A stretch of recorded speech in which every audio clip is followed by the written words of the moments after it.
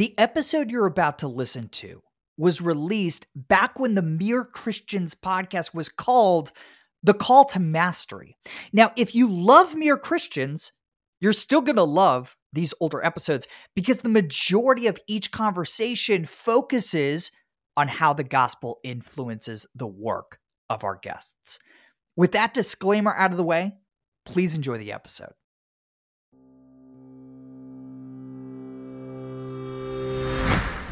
Hey everybody, welcome to The Call to Mastery.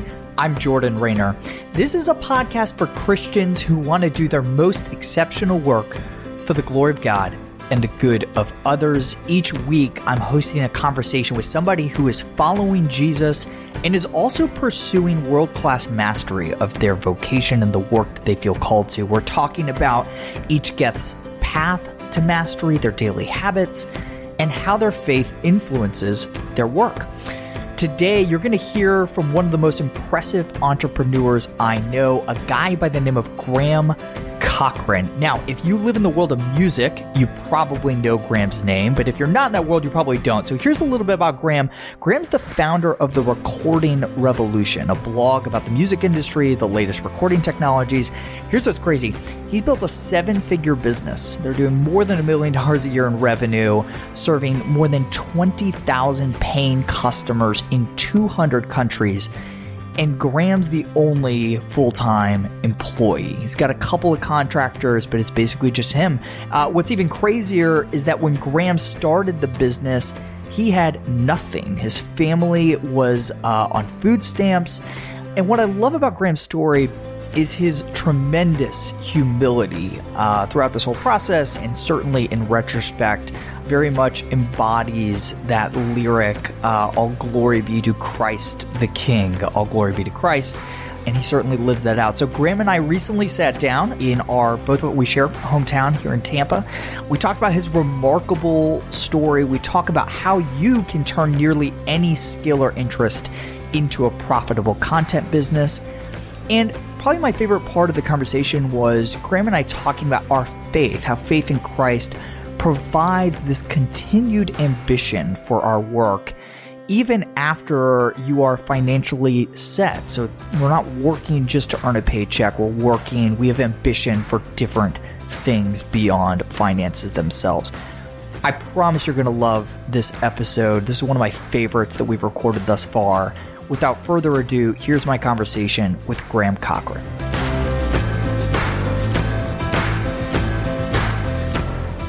Graham Cochrane, how you doing, buddy? I'm doing great, man. Good. We first met for coffee, it was pretty recent, 2 months ago? Pretty recent, yeah. Conversation just like right across the street. Yep. At my favorite coffee shop down here in downtown Tampa.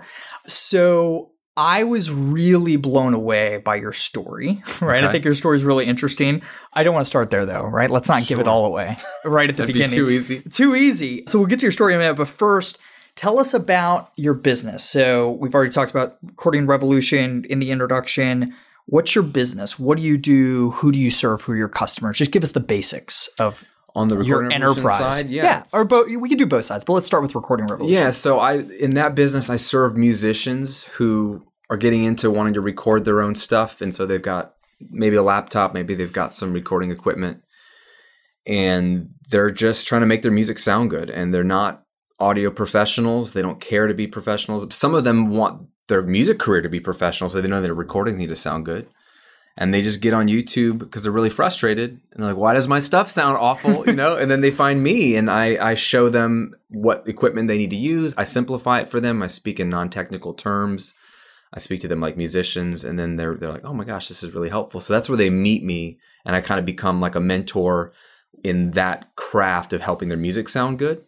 And from there, if they go deeper with me, I have online courses and membership sites where they can dive on deeper and get better at that kind of thing. That's great. So you've had that business for 10 years? 10 years. Next month, it'll be 10 years. That's awesome. And then recently, let's call it a year ago or so, you launched this personal brand, yes. Graham Cochrane. Give us the real quick hit of what that business is. Yep. Teaching people how to start online passive income style businesses based around what they know, what they're good at, sharing knowledge and information, and how to either scale that if they're starting out, or a lot of people who want to leave a full-time job and branch out into creating a business. I teach them how to do that. And you have a lot of authority on that topic, right? So that's what I've been doing for a decade. So that's what you've been doing for a decade. So, all right, let's talk about the story. I gave a little bit of hints of this in the introduction. And I'll just say this. We've been working together for 2 months. You remember my collaboratory for founders, which we can talk about later on. But I've been very impressed. You're a masterful entrepreneur. You really know the craft. You know how to serve your customers well. But you didn't always really see yourself as an entrepreneur, right? You fell into this, how I think a lot of entrepreneurs fall into business. So this path to mastering this vocation of entrepreneurship is really interesting to me. Tell us about the story. Just take us back from the beginning, maybe pre even moving to Florida, and tell us how this all happened. Yeah, I tell people I'm like the unlikely, fearful entrepreneur because I feel like people like you, from what I'm gathering, had vision at some point. I know your story has changed too in terms of what it was you wanted to pour yourself into, but I never seemed to have much vision other than the music career. I wanted to be the rock star. That was where my dream Wait, what did you play? What instrument? Yeah. So I guitar. So I'm a singer-songwriter, guitar, and I sing. Interesting. Yeah. Have we talked about the fact that I was in a rock band in college? No, but I was reading about that somewhere. I was on the interwebs, and you were like a keyboard player. Yes.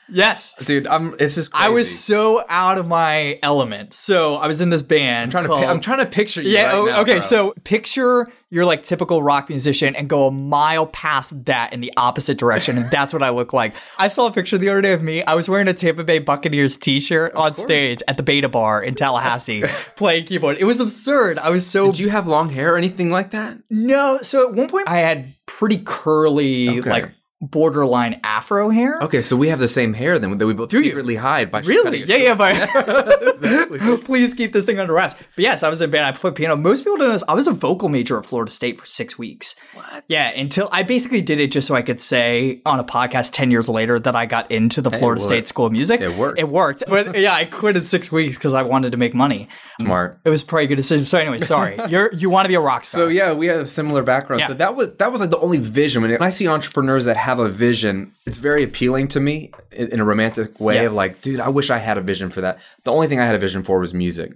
And what's interesting is God used a lot of that in my story to actually help me with my business. But I got to a point where I let that dream die, that vision die, and just try to do the good thing and get a job, air quote, and be a good Christian and take care of my wife. And we were part of a church in Virginia that we loved. That's where I really started to get discipled and bought into the idea of church planning. And after being in a small college town for a while, my wife and I felt like we were up for an adventure. And she was looking at actually into counseling, psychology. Maybe we were looking at different schools. We might move around. So we were already mentally ready to leave.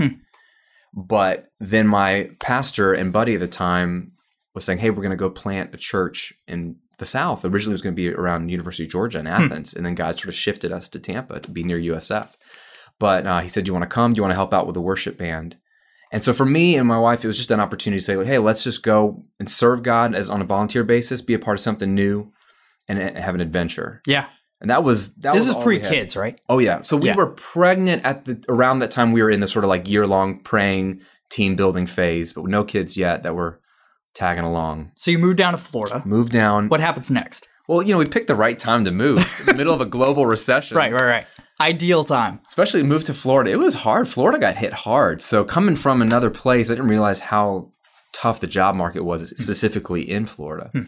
All I needed was a job to get me down there. I didn't need it to be my perfect career, but it was hard to find a job. I had 50 interviews for low-level jobs. I just need something. I got a job in the financial services helping with debt consolidation. I was like, I just was like, I'll smile and dial. Dial for dollars. Yep. And we got that job. It paid just enough base for me to like qualify for a mortgage, get down here. We had our first baby. Then they ran out of money 4 months into it. So now the business. The business. Yeah. So now we're down here planning a church, which is like starting a business. Right. We don't know what we're doing. I run out of employment and we don't know anybody really. And the people we came down with, they're not connected either. So in that moment, I felt like, okay, so I have some savings. I thought my plan was I have a freelance skill of recording and mixing bands because as a musician, that became my trajectory. I also got into recording and audio engineering, went to college for that. And I've been doing that on the side. So for me, that was easy, transactional, but I didn't know anybody locally. So it was harder to try to call up previous clients and do remote work. So my scramble was try to get as much freelance work as I could And that's what I thought, if I could get some freelance work, maybe my wife could do some part-time photography work, and maybe we can patch this all together. Yeah. And that was the soup in which I kind of started the recording revolution. Yeah. So it really started, you were doing freelance work for hire. Oh, yeah. But how did you get to this point where you're like, all right, I don't want to be doing this. I want to record YouTube videos and produce this like educational content? Because I didn't. I never made that decision. It's just like happened? It was how God led me. So between a conversation I was having with my wife one time, we had somebody over for dinner who's a musician, and he asked the same questions about, Graham, what audio equipment do you need to buy? How do I use it? And my wife had this sort of funny moment where she's like, babe, we've had so many of these guys over, and you're always telling them the same thing, giving them the same advice. I could tell them what to buy at this point. I could tell them how to use it because I know the script. She's like, you should just write this down for them so we don't have to keep having them over for dinner. And I have to listen, just create a little resource. I'm sick of having people over for dinner. That's basically what she was saying, but in a nicer way. And so that idea was planted of, what if I created a little resource for my friends?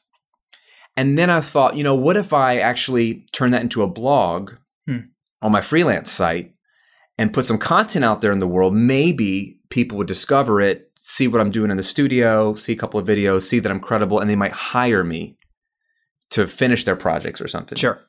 That was all as far as I thought of. I would create some content to get some freelance work. So is that how it worked? So you were creating content where you were getting freelance gigs as a part of that? That was the goal, yeah. And so, but when did you make the shift? There's a pretty big shift there from being a service provider and doing freelance contract work to what the business is now, which is basically SaaS, right? It's online education, software as a service, right? I come to the website, I buy a course, and I'm good to go. How did that happen over time? Well, so when I'm putting out content thinking that it'll just prove credibility of my skill and people want to hire me, what ended up happening is like people found the content somehow. They found the early YouTube videos, they liked them, and then they would leave comments and say, hey, this was really helpful. Like, no one's explained this like this way to me, or I finally understand said concept. Could you do another video on this? Or could you explain how to do this? And so there was more, requesting for more content. So if you can picture having no day job, so there's plenty of time on my hands, in between freelance work that I could scrape together from past clients, I felt like I needed to keep myself busy. I needed to go in my home office and feel like I needed to control something, right? Because I felt like my whole life was out of control. So I needed to control something. So all I could control was helping these people, this small little group of people. I'm like, sure, I'll shoot some videos. Sure, I'll write some articles. But I thought I was filling time for the thing that God was going to do, which was bring me some freelance work. Right. But what he was doing was developing me as a content creator and educator and helping me build an audience. And I didn't realize, it took me a couple of months, but it really in the scheme of things wasn't very long to realize maybe this is the thing over here, the content that people are more interested in. And so I decided to I almost think you were describing this in your book, Master of One, when you were talking about Call to Create and how that book sort of, it kind of took off in a way. You're like, oh, it's like this divine multiplication. You can't explain it. When you see God's hot hand on it, like in the sports who go with the hot hand, when you see God's hand on it, unless the Lord builds the house, those who labor in vain. So I'm laboring on the freelance side. It's kind of working. I'm not even trying hard. And the audience is seemingly growing on the content. Now, I wasn't making money on the content, but you could see momentum. And so I was smart enough to at least try to get behind what was happening here and say, well, let me give that a little bit more of my attention. Yeah, so the reference to Master of One, this episode's airing before the book's out. So Graham's, oh no, this is great. You're like throwing softballs to talk about the book. So the episode's airing before the book comes out. You've read an advanced copy. And so the story Graham's referring to, I think about this a lot actually. And you just illustrated it really well, right? Like I think when you're thinking about finding your thing, right? Or the thing, whatever that work is that God has called you to in this season of life, be on the lookout for where the Lord is multiplying your efforts far beyond what you can take credit for in your own feeble inputs, right? So, and I tell the story in Master of One about how, as an entrepreneur, I've had a good deal of success in my career, but most of that's been pretty proportional to the amount of effort I put into the endeavor, right? It was a pretty it always felt like this 1-for-1 match. And then when Called to Create came out, right, the community listening to this podcast has just taken off, where it's at such a great scale that I truly I don't know how this happened other than the Lord has blessed this and has multiplied that. So I think that's like good wisdom for anybody looking for like what that thing is. It may not be the thing that you originally had intended, but be on the lookout for how the Lord is moving around you and where he's multiplying that impact, even if it's something that's not immediately generating revenue, because for you, that wasn't the case. Right. So don't be stubborn. Like, don't do the thing you want to do at the expense of the thing God's like just putting his hand behind, because the only negative about making content was, well, how will I monetize this? Right. That was the only question.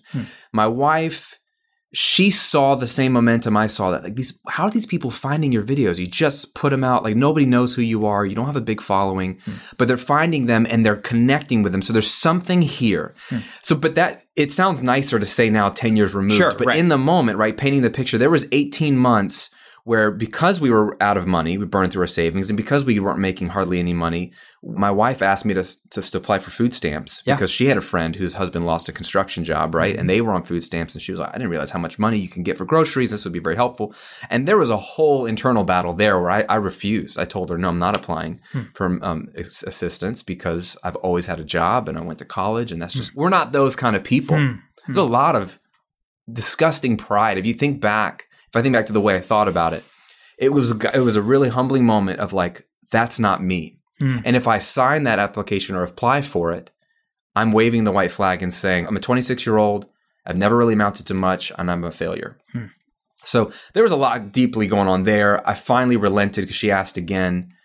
And so if you picture, I'm in this soup of, I can't believe I have to go to the store with my EBT card that has the big American flag on it. You know, it's got a little slicker now where I think you can hide it a little bit now, but now me and the cashier both know that the government's paying for my groceries. And so that was a lot of shame there for me. And then when you're in that, you know, I'm trying to build this content brand. I don't even know what it is. I didn't even know if it was a thing. I didn't know the model that I know now. So I know there's momentum, but I don't know how to monetize it.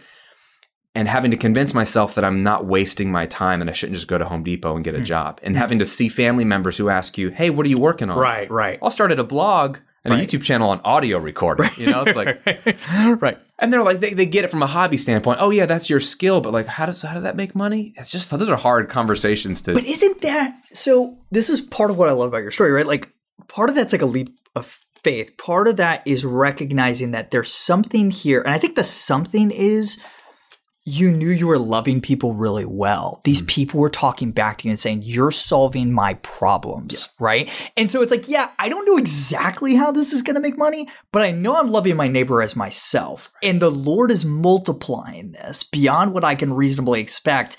I mean, were you thinking in that moment, hey, this is clearly the Lord, I'm going to trust them and go down this path? Was that conscious or is it just in retrospect that you see that? No, it was definitely the Lord, because my personality is very much like, try to do the right thing. If you're an Enneagram person, I'm a 1 on the Enneagram. So I want to do there's a one right way and I want to do the right thing. And so I also had been beat into my head, you know, provide for your family. So to me, to try to start a business would be selfish. This is my dream. This is what I want to go build at the expense of dragging my family through, you know, some uncertainty. So I thought the right thing would be to have certainty in a paycheck. So to be working on this business that made no money went against everything I wanted to do in my flesh. So I was relenting to seeing some momentum and trying to trust the Lord, but every day, like beating my head against my desk, like, is this a good use of my time creating content or not? And so it was definitely hard at first. So fast forward 10, 9, 8 years, right? Where's the business? Let's just talk Recording Revolution. Where's the business at today? Rough revenue, team, audience size. Yeah. So it does about $1 million a year in revenue. It's about 500,000 viewers on YouTube every single month. And you're the only full-time employee. Yeah. I got 2 contractors. It's crazy, man. It's wild. It is wild. It's wild. I bet, and like, you know, people listening to this podcast know this. I'm all in on like content as a business model. Yeah. Like this business model makes sense. Like I'm just a big fan of content businesses, right? Like moving forward. I think that it's a really interesting niche to be in. So, all right, you read Master of One, or you are reading Master of One. I'm really curious what you think your one thing is, right? Because on the one hand, like I could easily see it being, I do think it's super broad, by the way. Like I think it's either entrepreneurship or teacher. Like you're an exceptional teacher. Like if you just Google Graham Cochrane, watch his YouTube videos, he really is a masterful teacher. What is your one thing? I think it is teaching/encouraging. /encouraging. Interesting. Is that a part of teaching? To me, it is. Yeah. But it's the way I like to teach and be taught, right? Because there's different styles. So when in Master of One, you talk about, there's examples of guys that are like super zeroed in on what their one thing is, and it's very dialed in. Super specific, yeah. And then you use C.S. Lewis as an example, right? Where his superpower, his one thing is actually teaching. Very broad. Very broad. So as a professor, obviously on the radio, like, Mere Christianity was a radio program originally, and just sharing and teaching. And he has a way with analogies. And I don't want to compare myself to C.S. Lewis, but when you made that connection, I was like, that makes more sense for where I feel like I'm at. I thought my one thing was music as a musician. Like an industry. Right.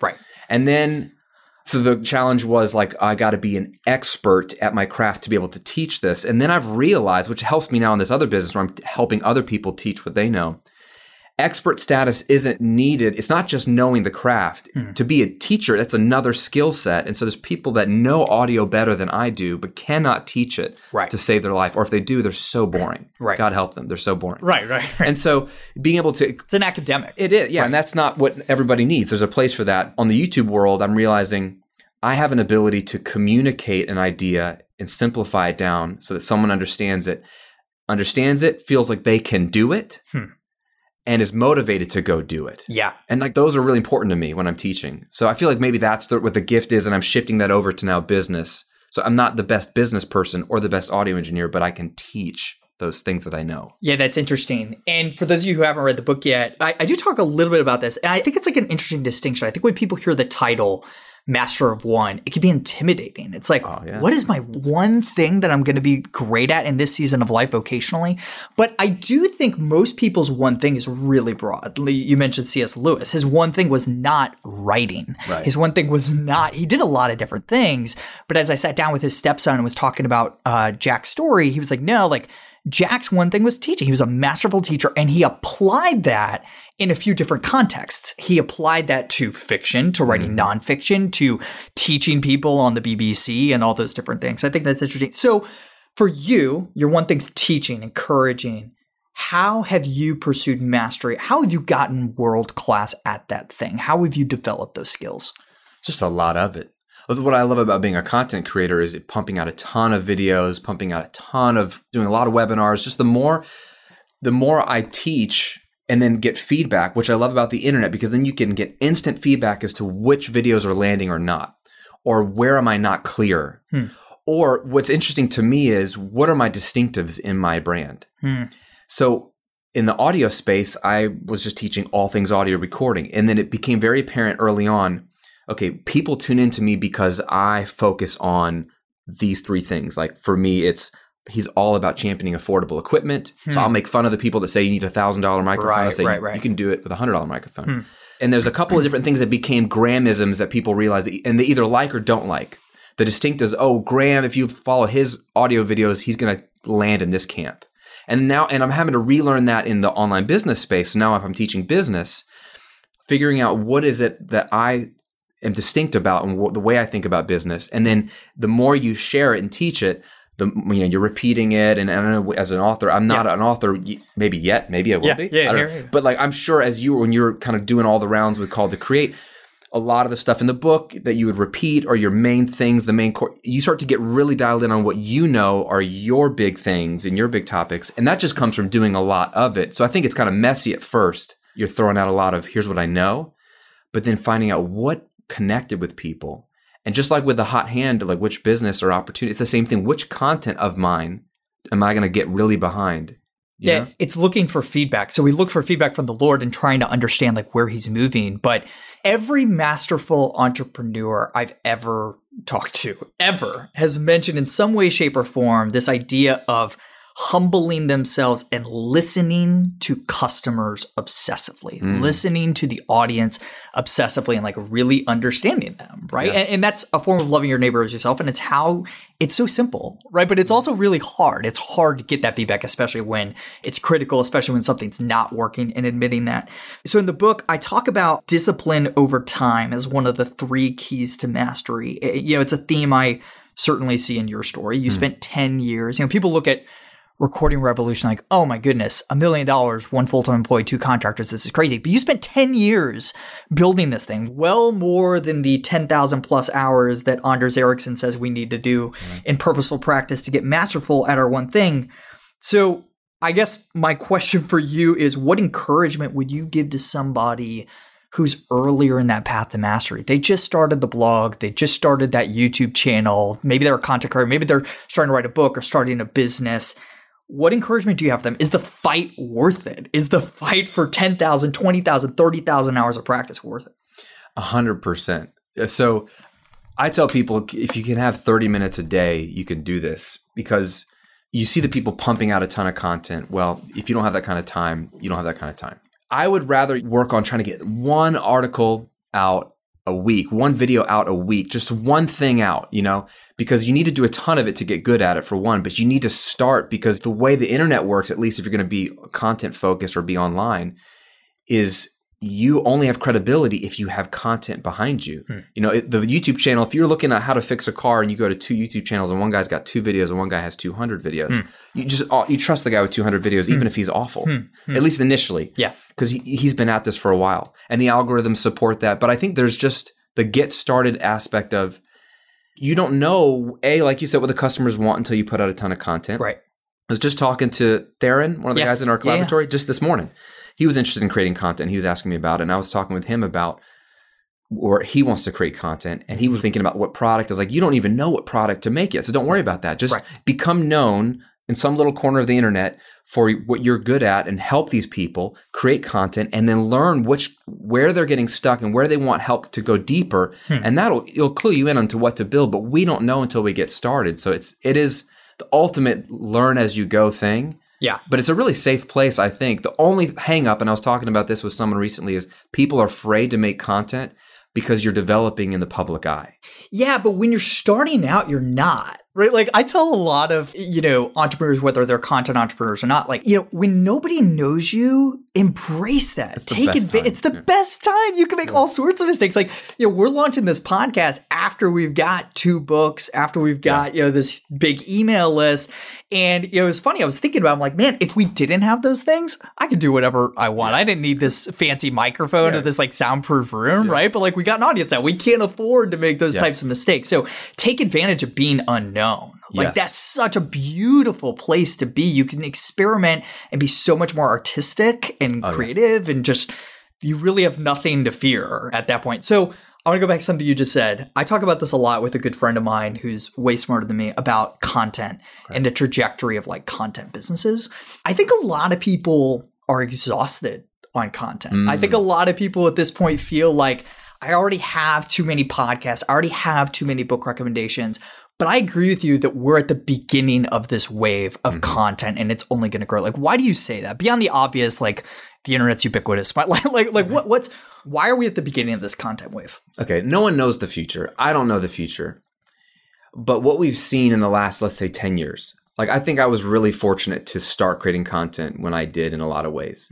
But I think, like, that wave will look like nothing in the scope of the next 50 years. Like, anyone starting in the next 5 to 10 years will be at the beginning of this wave, because people are still clued into the idea that, you can learn something online, not just like a helpful little tip, but I can learn a whole career's worth of education. With college, expenses getting crazy, and we're seeing how that's the next generation is going to be really confused. Is college even really worth it? And for some people, that's a no-brainer, but it's almost not the no-brainer it once was. People still need quality education. And in the gig economy, and there's sometimes you just need to learn enough to do one thing well to make some money over here so that you can do your other thing over here. There's going to be more need for people to get information online that's professional, that's good. And I still think people are still so new to this idea. So it's not new to me, because I've been learning online forever and I wasn't new. People were teaching stuff online in the 90s and making a living off of it. But I think there's a lot more people realizing, even with Masterclass. You ever see Masterclass? Yeah. I love Masterclass. They're kind of late to the game, but all of a sudden people are, oh gosh, you could learn how to do whatever from so-and-so. Yeah, that's been going on forever, but now they just have celebrities, getting a nice advance to shoot a video to do this thing. I think you're going to see more people accepting the internet as a legitimate way to learn. But then here's the thing. The problem with content, because what you said was spot on, people are overwhelmed. Overwhelm is the problem. There's just too much. So we're almost seeing people rejecting content because there's just too much. And there's this built-in guilt and shame of like, oh, I haven't listened to all of Jordan's podcast episodes that are. You should feel guilty about it. Yeah. That's why I said that. That's very sneaking that in. So there's that like all the good stuff I want to watch or listen to, but I'm so busy. Or it's you get online to learn how to do something and everyone's telling you a different way to do it. Yeah. Just take like, what are you supposed to eat? Yeah. Like, is keto okay? Is plant-based, right. Carnivore diet? Right. So overwhelming because there's so much. What people need now is to combat the overwhelm. We need content creators who will come in and simplify. So I think because there's so much overwhelm, there's so much more opportunity out there for a new content creator who will come out, not just throw everything at somebody, but look at their niche and say, where is their confusion? How can I help people just have some clarity of step 1, do this. Yeah. Step 2, do this. It's the Dave Ramsey model. He's like the ultimate master of this, right? Like they have made getting out of debt, not the process, right? But the communication of the process, super simple to understand, right? Yeah. They literally call it baby steps, right? Exactly. Hey, so I'm obsessed with people's routines and habits. Okay. I'm interested in yours. So let's talk about a typical day for you from the moment you wake up to the moment you go to bed. What does a day look like for Graham Cochrane? So it's changed in the last year because we put our kids in a different school and it's farther away and they go to school way earlier. So my morning got much earlier in the last 12 months. So in the last year, it's been on a good day up at around 5 because from 5 to 6 is like the only quiet time in the house that I get before I got to get everyone out the door. So that's like time to pray, drink coffee so that I can be awake to pray, read my Bible, and sometimes I just sit in the quiet house because it's quiet and I have a lot to do mentally. So I just try to sit and listen because I don't listen a lot from the Lord. So just sitting sometimes. I don't know if I'm like hearing anything, but that's the 5 to 6. But then 6, it's like getting my girls out of bed and we're packing lunches, getting them out the door quickly in the next 45 to 50 minutes because we're leaving at 6:55 in the morning to take them to school. So that's the morning, but my wife and I alternate what days we're taking them into town to school. We got this place downtown so we can work downtown if we need to. But I work Mondays through Thursdays and I basically am about 9 to 2. Mm-hmm. And I'm not really good in the afternoons. I'm usually brain dead. And I've pretty much gotten super efficient with the work so that I only need a few hours a day to chip away at both brands. So by 2 o'clock, I'm usually done and either picking up the kids from school or I just get out of my home office and go for a bike ride or go for a walk or clean up the dishes or something. And it's just Monday through Thursday. And then pretty much the afternoons and evenings, we're just home with the family. So I just try to get the big things done in the morning, basically. So those afternoons when you're doing dishes, when you're going for a bike ride, is that when you have your best ideas? Yes. If I go for a walk around the neighborhood. What's an example of one of them recently? So, and where did the idea come from? Yeah. So last month I launched this new membership site on the Graham Cochrane brand to help entrepreneurs who already started their little online business grow it. So not the basics of how to get started, but they're stuck, how to grow it. That was going on a walk a few months ago. I had just launched a second product that didn't do well. It was advanced content on how to grow things, but it's really good, but I don't know if the positioning was wrong, but it just didn't click with my audience. A few sales, it just didn't do what it should have done. And I was frustrated. I'm going for a walk and I'm like, what do I do with that content? It's so good. Where did I miss it? What do my people really want? And thinking about a lot of the feedback I've been getting and realizing people have so many questions. They want a lot of hand holding. They don't want to be alone. All the stuff I kind of knew just kind of came and I was like, I need a membership community for this brand. I didn't actually want to build one because I didn't really want to do it personally, but it's what people seem to be asking for. So I kind of fleshed out what would it look like? What would the price point be? How involved am I going to be? How's it going to help them achieve their goals? It all came together on a walk like months ago. And then that's when I got back in my calendar. Okay, how long would it take me to build this out? What would my promotional calendar look like? And so we just launched that a month ago and it did phenomenally well. And I'm in there, helping people. So that was the result of clarity for me. I get a lot of feedback from listening to customers, but for some reason it doesn't connect until I'm out on a walk. Yeah, no, totally. I think Cal Newport said this in Digital Minimalism. That's a good book. It's a great book. I think he was quoting somebody else, but he's like, there's never been a good idea that like didn't occur during a walk, right? Or like didn't occur during solitude. That might be right. When you're in motion, it's the same when I ride a bike. Yeah. Because I got into cycling 2 years ago. My neighbor is a cycling coach who got me to cycling, but he always said, when I'm riding, when I'm physically in motion, I just get so much clarity of thought. I don't know what it is about moving. Obviously, visual stimuli being outside, but And I've heard so many people say they just start to walk around the block in the city or walk around their office or go out. I don't know what happens in your brain, but so much makes so much sense. Yeah. So you talked about launching new products, right? You and I have talked about ambition a couple of times, right? So I want to talk about this for the good of us, but also hopefully the good of listeners. It's all selfish. These are very selfish questions. That's all I ask on the Call to Mastery. You don't have financial incentive to grow your business for you. You're making plenty of money, right? You have a very small cost structure.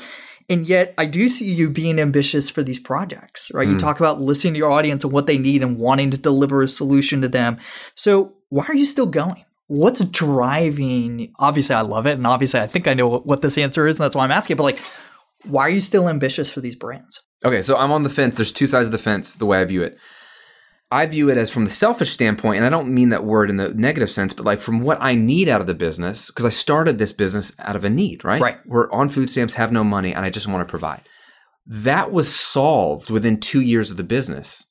And then grew beyond what I needed it to be. And then we had some fun. And then I realized, this is a whole different thing. And now I have to learn about stewardship in a way that I never thought I'd have to. I always was like tithing as a Christian and all these things. But you don't know how hard stewardship is until you're given more to steward. Yeah. Then you realize there's a lot of interesting emotions that come depending on your personality. So that's been a whole different ballgame. So as on the selfish, what do I need for my family? That's covered. So on my days when I'm tired, or on my days when I'm just like, why am I keep pumping out content? Why do I have 2 brands now? Like when I'm asking myself these questions, it's because I'm like, I just want to take a break. Yeah. And I take plenty of breaks, but it's part of me just wants to like, I start to like get on Google and look at all the early retirement blogs, the FIRE movement, right? Financial independence, retire early. I start to dork out with these guys. I'm like, why don't I just retire in my 30s? Like I could do that. Yeah. And that's the side of me that's like, I've got everything I need. I'm tired. Don't I deserve a break? And then it sucks being a Christian because then you've got, don't quote me on that guy, but you know, like the Holy Spirit starts to convict you of like, but it's not about you, right? God gave it to you as a gift, but it's not just about you. So if it's not about you, what else is God doing? Okay. So it's about also the people that I'm serving. And so when I look at, let's say the Recording Revolution brand, the first one, I didn't start a second business because that one was dying. I started it because God told me to start something new. Like you've got this other thing you can share. So don't just keep it to yourself. Now unload everything you know about online business from the last decade. But he's only blessing the first one still. So he hasn't closed the door. So he's telling me there's still people out there that I can serve. So when I read Called to Create, and really that sort of sealed the deal with Every Good Endeavor started it. And then you sealed the deal. And that's why those 2 books are so good together. Literally the best compliment I've ever received. Yeah. Well, dude, connecting those 2 books together. You should be in the same conversation because that kind of gave me verbiage to understand one reason why to work, which is love neighbor, self, and serve and create culture and just literally make the world a better place in the cheesiest sense. Like in my little corner of the weird audio universe, like audio engineers and musicians, I can make musicians better and their recordings better than all the people they touch, right? And so if I can still help people, I should, as long as God hasn't told me not to, or I just hate it, or it's at a detriment to my family. So there's the because it still helps reason. And then personally, and we know this as entrepreneurs too, I love entrepreneurship because of not only can you help people, but you can create wealth. You sent out the awesome passage in Deuteronomy, or I think it was Deuteronomy, right? About it's really God gives us the power. Yeah, wealth and honor come from you alone, for you rule over everything. Power and might are in your hands, and at your discretion, people are made great and given strength. Absolutely. So it's not us that make the wealth, but we're the ones God's called to do the physical work of creating the wealth. And having been an employee and being on that track my whole life and growing up with 2 employees for parents and not having an entrepreneur in the family, so never understood. I understood you make money one way. You work and you earn it. Right. Now being on the entrepreneur side, I see it as like entrepreneurs are the future for any kind of ministry. Because, right, all ministries, the only way they make money is to fundraise, right? Which is a skill set, but it's the skill set of asking entrepreneurs for money, basically, or someone who's got money. Right. So the responsibility that we have, the ability to create wealth, to fund charities, ministries, anything, or just even help your neighbor, that side of it is really important to me too. And maybe it's because God had me start my business literally the same month we were starting a church. and seeing them run in tandem of like, I've been a part of a church plant for 10 years. I've been a part of a business for 10 years and seeing how it not only the business helps my life and then helps the millions of people I'm reaching through this crazy YouTube channel, but being able to fund my church and then other ministries from it, seeing the importance of it, I see the connection of I if I can, and I'm not dead yet, create as much wealth as possible with the goal of being able to fund as many ministries as possible. Why not? Yeah. I think you have like a really holistic view of the purpose of profit, which I talk about in Called to Create, right? So you do have this perspective of, I keep going. I continue to be ambitious for my work because it creates wealth and because that wealth can be used to be generous. But you also don't see that as the exclusive purpose of profit, right? You see the purpose of ambition to keep going and serving those customers well, right? There are people who have problems. I know how to solve those problems. You'd almost be a poor steward of that knowledge and those skills and the opportunities that the Lord has put in front of you not to capitalize on it and bring solutions to market and solve those people's problems. Well, here's the crazy thing. In my business, if you're a content creator, 90 to 95% of the people you serve don't pay you for anything. Right. So I'm not even making profit. It's like the ultimate form of generosity. Absolutely. Right? So in that way, it's even more important. It's like, dude, if I stop, all these people who don't pay me will lose out too. So it's not even just my customers. I love that. So you're a member of my newly launched, we actually haven't talked about it that much. We sent one email to my list about this, the Master Collaboratory for Founders, which is basically just a fancy way of saying it's a community group for really high caliber Christian entrepreneurs. We've been doing this for a few months now, meeting once a month for a couple of hours. Why did you want to be a part of that? Like, why is it important for us as Christians to be in community with not just other Christians, but other Christians who are ambitious for their careers? Yeah, I mean, I joined primarily to meet new people and be connected because everything I do is so isolated. You know, I don't have a team that I work with.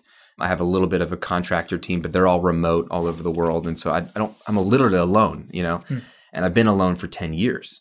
So part of me is that aching for community, just to talk to other people that are like me. And even in my church, there's not many entrepreneurs. I can only think of one or two. So even the people in my Christian community don't understand the way I think or what I do for a living or the burdens that I bear that are unique to being an entrepreneur.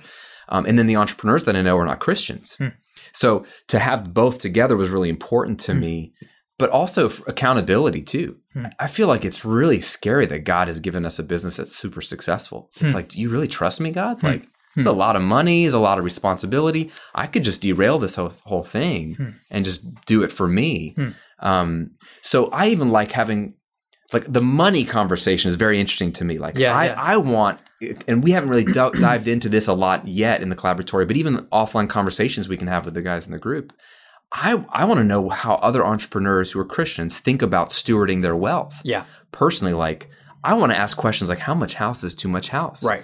How much car is too much car? Real questions. Like, again, maybe that's the one in me as an Enneagram. Yeah, sure. What's the right What's the Christian black and white? car? Right. Yeah.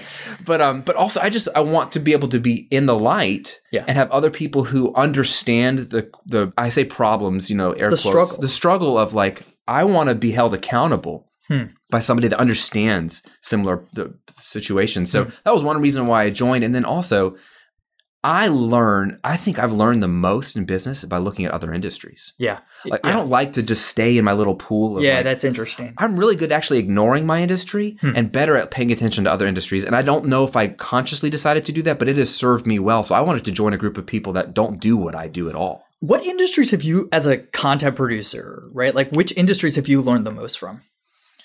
Like, everything that's just different. So, like, I'll look at airlines, like how they structure their pricing of things. Like, I learned a lot about, like, upsells and priority service and stuff and premium products from the airlines. Like, first class flights are just fascinating to me, you know?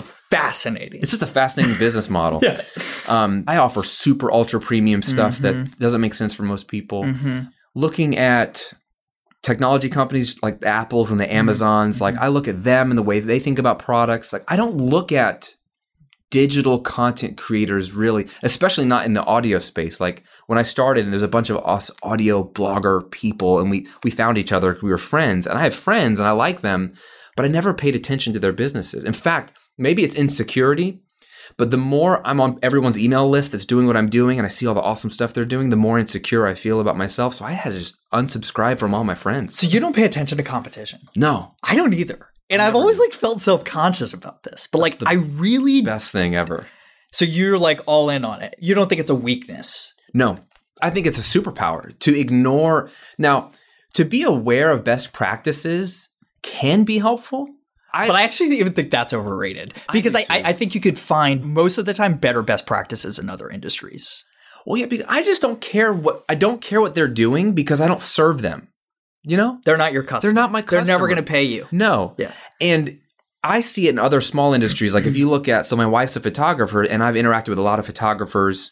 If you look at photographers, but let's say wedding photographers, I'm going to pick on wedding photographers. All their websites are the same. Exactly. Because they just copy each other and they're all awful. Like there's a very few select people that are crushing it. And if you look at their sites, they're different. Like so many of these photographers, their whole about me section is really about them. And your about page should never really be about you. It should be about your customer. It should be like qualifying, like who are we for? We help you do this. But they're all flowery about me. And I feel like they all look the same. And how do you know that person you're copying is effective? You don't. So I've been really served well by ignorance. It's good for my soul because I don't get too insecure. But it allows me to keep my head down and just think about what am I good at? What are the problems that my customers are facing? How can I serve them? I love this idea of like selective ignorance, like conscious ignorance. So I don't think I've ever talked about this on the podcast, but like I don't read news. Like period, full stop. Like my information consumption is almost zero, right? So, and that includes like competitors. Now, when I need information, I think this is like Tim Ferriss, like 101, right? When I need information, I go out and I find it, right? And I hear about like truly important things in conversation. So do you read news? So I am weird in that. I get an actual newspaper delivered to my house every day. So I actually love that idea. I don't know why I like that, but like when Kara and I go away for a weekend, like we'll always read the Wall Street Journal or the New York Times.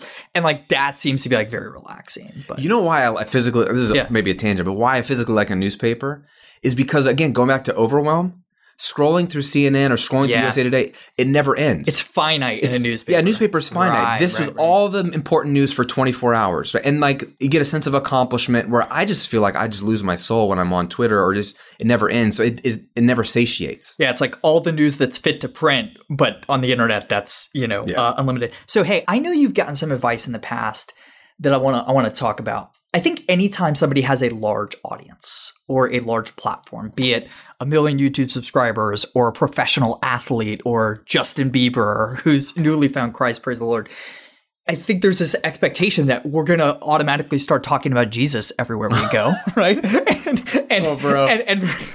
Okay, so am I getting you fired up? All right, yes, so I don't even have to ask the question. You made a very conscious decision not to do that. You've been told, hey, you have 1 million YouTube followers. Why aren't you sharing the gospel there? I think that advice is well-intentioned, but I think it comes from some pretty old thinking and maybe some bad theology.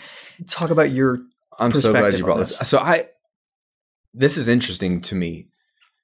So lately I've been there's people in my life that have been giving me this counsel. Do you see how big your following is? And what they're saying is exactly what you're saying. Are you stewarding that audience well? Shouldn't you be sharing about Jesus? And that's never made sense to me in what they're saying, where they want me to make a video explaining the gospel, right? Because, and maybe people will unsubscribe, but at least for a moment, 500,000 people will listen. The modern day Trek dropped into YouTube video format. Boom. Right. And I never liked tracks anyway. So, and this is probably one of the things that drew me to you. It makes so much more sense to me, at least, that, okay, here's a personal example. My buddy, who's a pastor, and he's still the pastor of my church, and I love him to death. We had early conversations when we started the church, where even before then, he counseled me to become a pastor. And he was like, bro, because again, he saw communication skills, maybe teaching. Yeah. He said, you should go to seminary. You'd be a great pastor. You would be. Well, I appreciate it. And I felt I admired him, so I'm going to take what he says and really respect it. I thought, wow, finally maybe something I could be good at, and it would be for the Lord, like check the boxes. All caps. Exactly. So I was like, this sounds great. And I started to tell people I'm going to go to seminary and be a pastor. But it never settled in my heart. Like there was never like God never said yes. However you want to define it, I never felt God's hand being like, Yes. Like I always found like a lot of hangups and closed doors and just like slow movement and not a lot of excitement. So I felt guilt because now I'm blogging about audio. That's like, how spiritual is that? But I always joke about with my pastor buddy, because like he's been focused on ministry for years and has had impacts with so many people. But he jokes on me now, is like, bro, you have impact with so many more people than I do, because you got 500,000 people every month that watch your videos in over 200 countries. Like that's incredible. So he sees it now. And I see now in retrospect, God snuck me in to have an impact in a different way to more people. So I've had a larger impact because I haven't been A, reaching Christians specifically, but B, because I haven't been just sharing the gospel on my videos.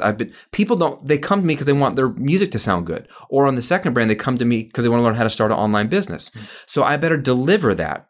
And I love that Martin Luther quote that I don't know if it really was Martin Luther, but right. A good Christian cobbler isn't a good Christian cobbler because he puts crosses on the shoes. It's because he makes good shoes. Right. And so I'm trying to make good shoes. That's how people trust me. And you talk about being winsome. And I think that is the best word. Like people, I deliver what they're looking for. Okay, like any business that does a good job can do that. Okay, I like this brand. I trust this brand.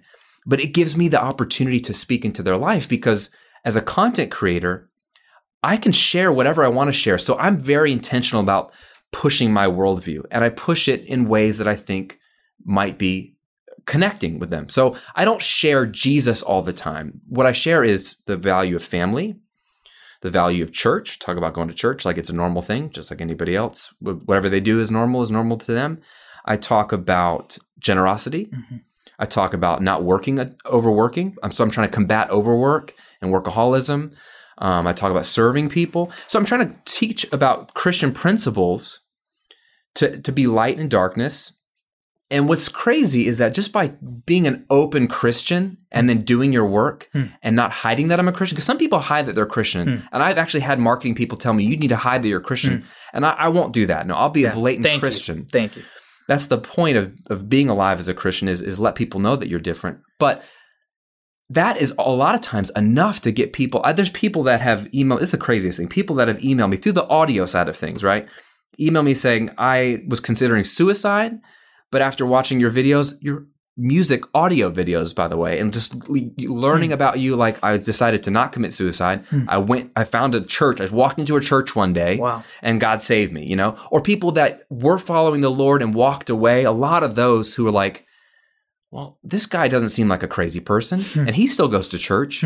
Maybe I missed something, or maybe I was burned by a pastor, but I missed something. Maybe I need to go to a different church. So people have gone back, a lot of returning people to the faith, or just people who are spiritual, who like to dive in with me and talk about, they say the universe gave them this and I say God, and they think it's the same and it's not, but we can have conversations about there's something bigger than just living for self. Yeah.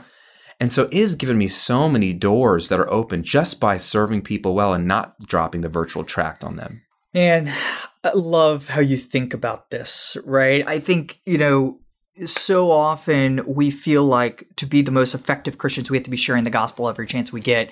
Jesus said, love your neighbor as yourself. And that was a complete sentence, right? Yeah, love that. Love your neighbor well, serve them well. And by the way, when you do that, when you do masterful work, you are winsome. You're fulfilling Jesus' command to be the salt of the earth and the light of the world. And people just naturally gravitate to that, right? That people see light even when you're not talking about the explicit capital L light of the world, by just being you, by being a Christian, by having the Holy Spirit and going into these dark places that you couldn't enter if you were dropping tracks every chance you got. So, man, I want to commend you for the work you're doing. Thank you for serving these 500,000 people well through the ministry of excellence. Thank you for your commitment to Christ. Thank you for your commitment to generosity and sharing that you're being generous and sharing what it is to live like Christ through your products. So anyways, I'm just such a big fan of yours. So hey, 3 questions I like to ask every guest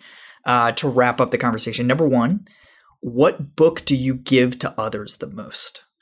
Or books? Yeah, it would probably be The Go-Giver. By Bob Berg. Yeah.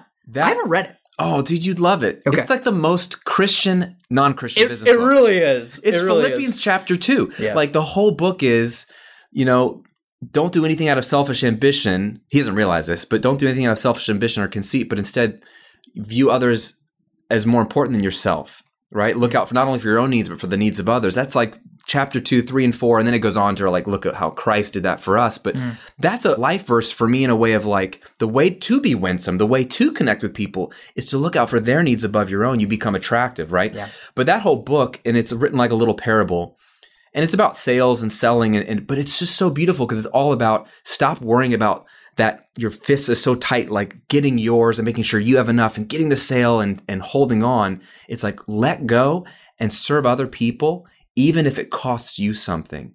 And their belief is that the universe will, like it just works out somehow. Right. We know that that's just the way God designed things. That generosity is sown into the fabric of his universe that he created. And it's sowing and reaping, and it's all 2 Corinthians chapter 9. Paul knows this. But that book put like practical words and pictures to the way I believe my business model is set up by God. Yeah. And I read it probably 4 years into my business and was like, that's my business. Yeah. And so I love it because it's such an easy read. And I give it to people because it gets them to think about how can I make other people's lives better, which is entrepreneurship. Yeah, absolutely. All right, second question. What one person would you most like to hear talk about this intersection of faith and work, maybe on this podcast? Ooh, to have on the podcast? Yeah. Can you get Tim Keller on here? You're the third vote for Tim. So I would just like you guys we got to invite talk. Tim. Yeah, we got to invite Tim. Yeah. Well, I wouldn't do any talking. I would just sit here and listen to that soothing voice of Tim Keller talk that'd be a 3-hour interview. Yeah. Yeah. All right. So Tim, what one piece of advice would you give to somebody who's in the audience right now, maybe pursuing mastery of their vocation, really any vocation, but particularly for the entrepreneur? Like what would you say to that person who wants to start a business, wants to start a blog, wants to start a YouTube channel? What's the number one piece of advice from a master content creator and entrepreneur like yourself? I just view content as sharing. It's the most Christian thing you can do. Everyone is given different gifts from the Spirit. Everyone is made different. So stop worrying about what other people are doing with their content or the way God's blessed them, even other Christians. But what has God given you to share? And that's all good content is you don't have to be an expert yet, or maybe you won't ever get to expert status in your own definition, but you have something that you could share now. And good content this day and age is just sharing because it's authentic and real. And the guru kind of thing is dissolving. People want real humans who have something to share, and you can start that today. Absolutely. So, hey, if you want to connect with Graham and learn more from him, I can't recommend that highly enough. You can go to GrahamCochrane.com. That's GrahamCochrane.com. Did I get it? You got it. Great. And hey, we're having dinner tomorrow night. Dude, I'm pumped on that. Like it's 48 hours of 48 hours of Jordan. Yeah. So Graham and his wife Shay live here in Tampa, where Kara and I live. And Shay's also a member of the Collaboratory. Shay's also going to be on this podcast. You'll hear her episode soon. So we're all going to dinner tomorrow night. If I still have a voice after recording all these, after all these podcasts. Stop doing a bunch in a row. Stop doing 17 podcasts in a row, bro. Exactly. Thanks for being here, man. Thanks for having me. Whether you're an entrepreneur or not, I hope you enjoyed that conversation with my friend, Graham Cochrane. Hey, listen, if you are interested in entrepreneurship, there's going to be a lot more conversations with people like Graham on this show. Now, we're interviewing people across a bunch of different disciplines. So we're talking to teachers, we're talking to people in corporate America, we're talking to authors. But by nature of the fact that I myself am an entrepreneur, we're going to be talking with a lot more people like Graham. So if you like this episode, make sure you subscribe to the Call to Mastery so you never miss an episode that we release in the future. And if you're already subscribed to the show, do me a favor, take 30 seconds and go review the podcast wherever you listen to podcasts. And if you have no idea how to do that, how to do either of those things, subscribe or review, go to jordanrainer.com/podcast. We've made it really, really simple for you to do both of those things. Again, that's jordanrainer.com/podcast. Thank you so much for listening to this episode of The Call to Mastery. I'll see you next time.